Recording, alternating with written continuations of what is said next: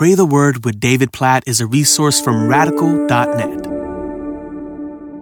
Amos chapter 8, verses 11 and 12. Behold, the days are coming, declares the Lord God, when I will send a famine on the land, not a famine of bread, nor a thirst for water, but of hearing the words of the Lord. They shall wander from sea to sea and from north to east.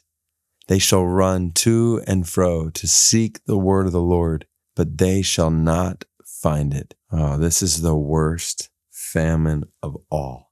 Worse than a famine of bread or a thirst for water. The worst famine of all is silence from God in His Word. We need the Word of God more than we need bread every day, more than we need water for our bodies.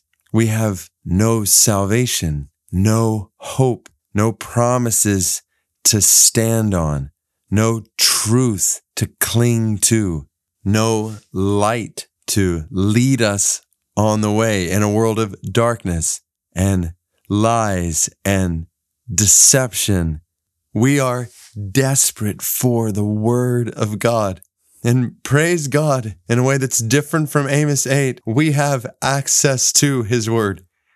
We can open up a Bible. We have 66 books that are inspired by the Spirit of God as the Word of God.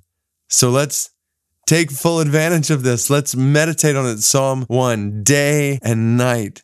Let's feast on it. Eat of it. Drink from it more than bread, food during the day, and water that we drink. May we see God's Word as far more important than anything else in this world. And at the same time, doesn't this passage just give us a perspective on unreached people we pray for all the time on this podcast? People who have a famine of God's Word. Many of these unreached people who don't even have the Scripture in their language. They don't have God's Word. They live without light and promises from God, hope in Jesus. So God, we praise you for your word. We praise you that Amos 8 is not a reality for us, that we do not have. Those of us listening to this, we don't have a famine of hearing your word. We have an abundance of your word. We praise you for your word. We praise you for your revelation to us. We praise you for the life we find in your word and the strength and the joy and the wisdom and the peace and the hope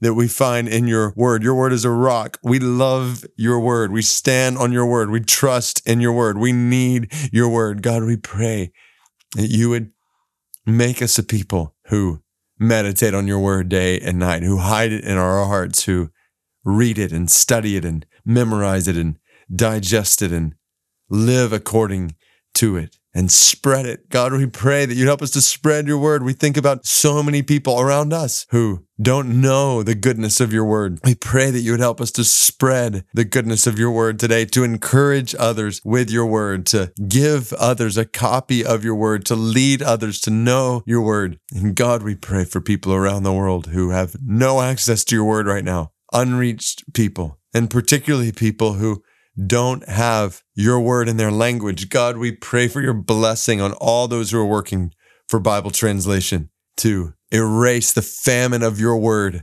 among people and people groups all around the world.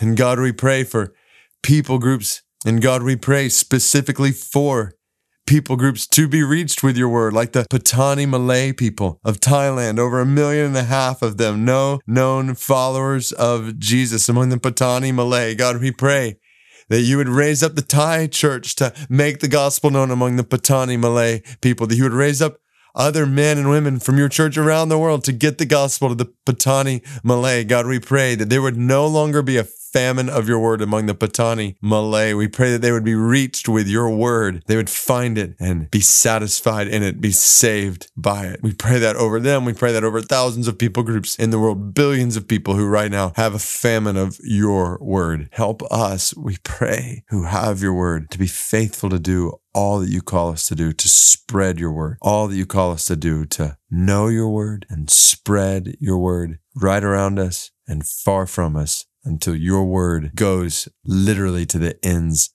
of the earth, to all the peoples and all the nations, we pray. In Jesus' name, according to Amos chapter 8, verses 11 and 12. Amen.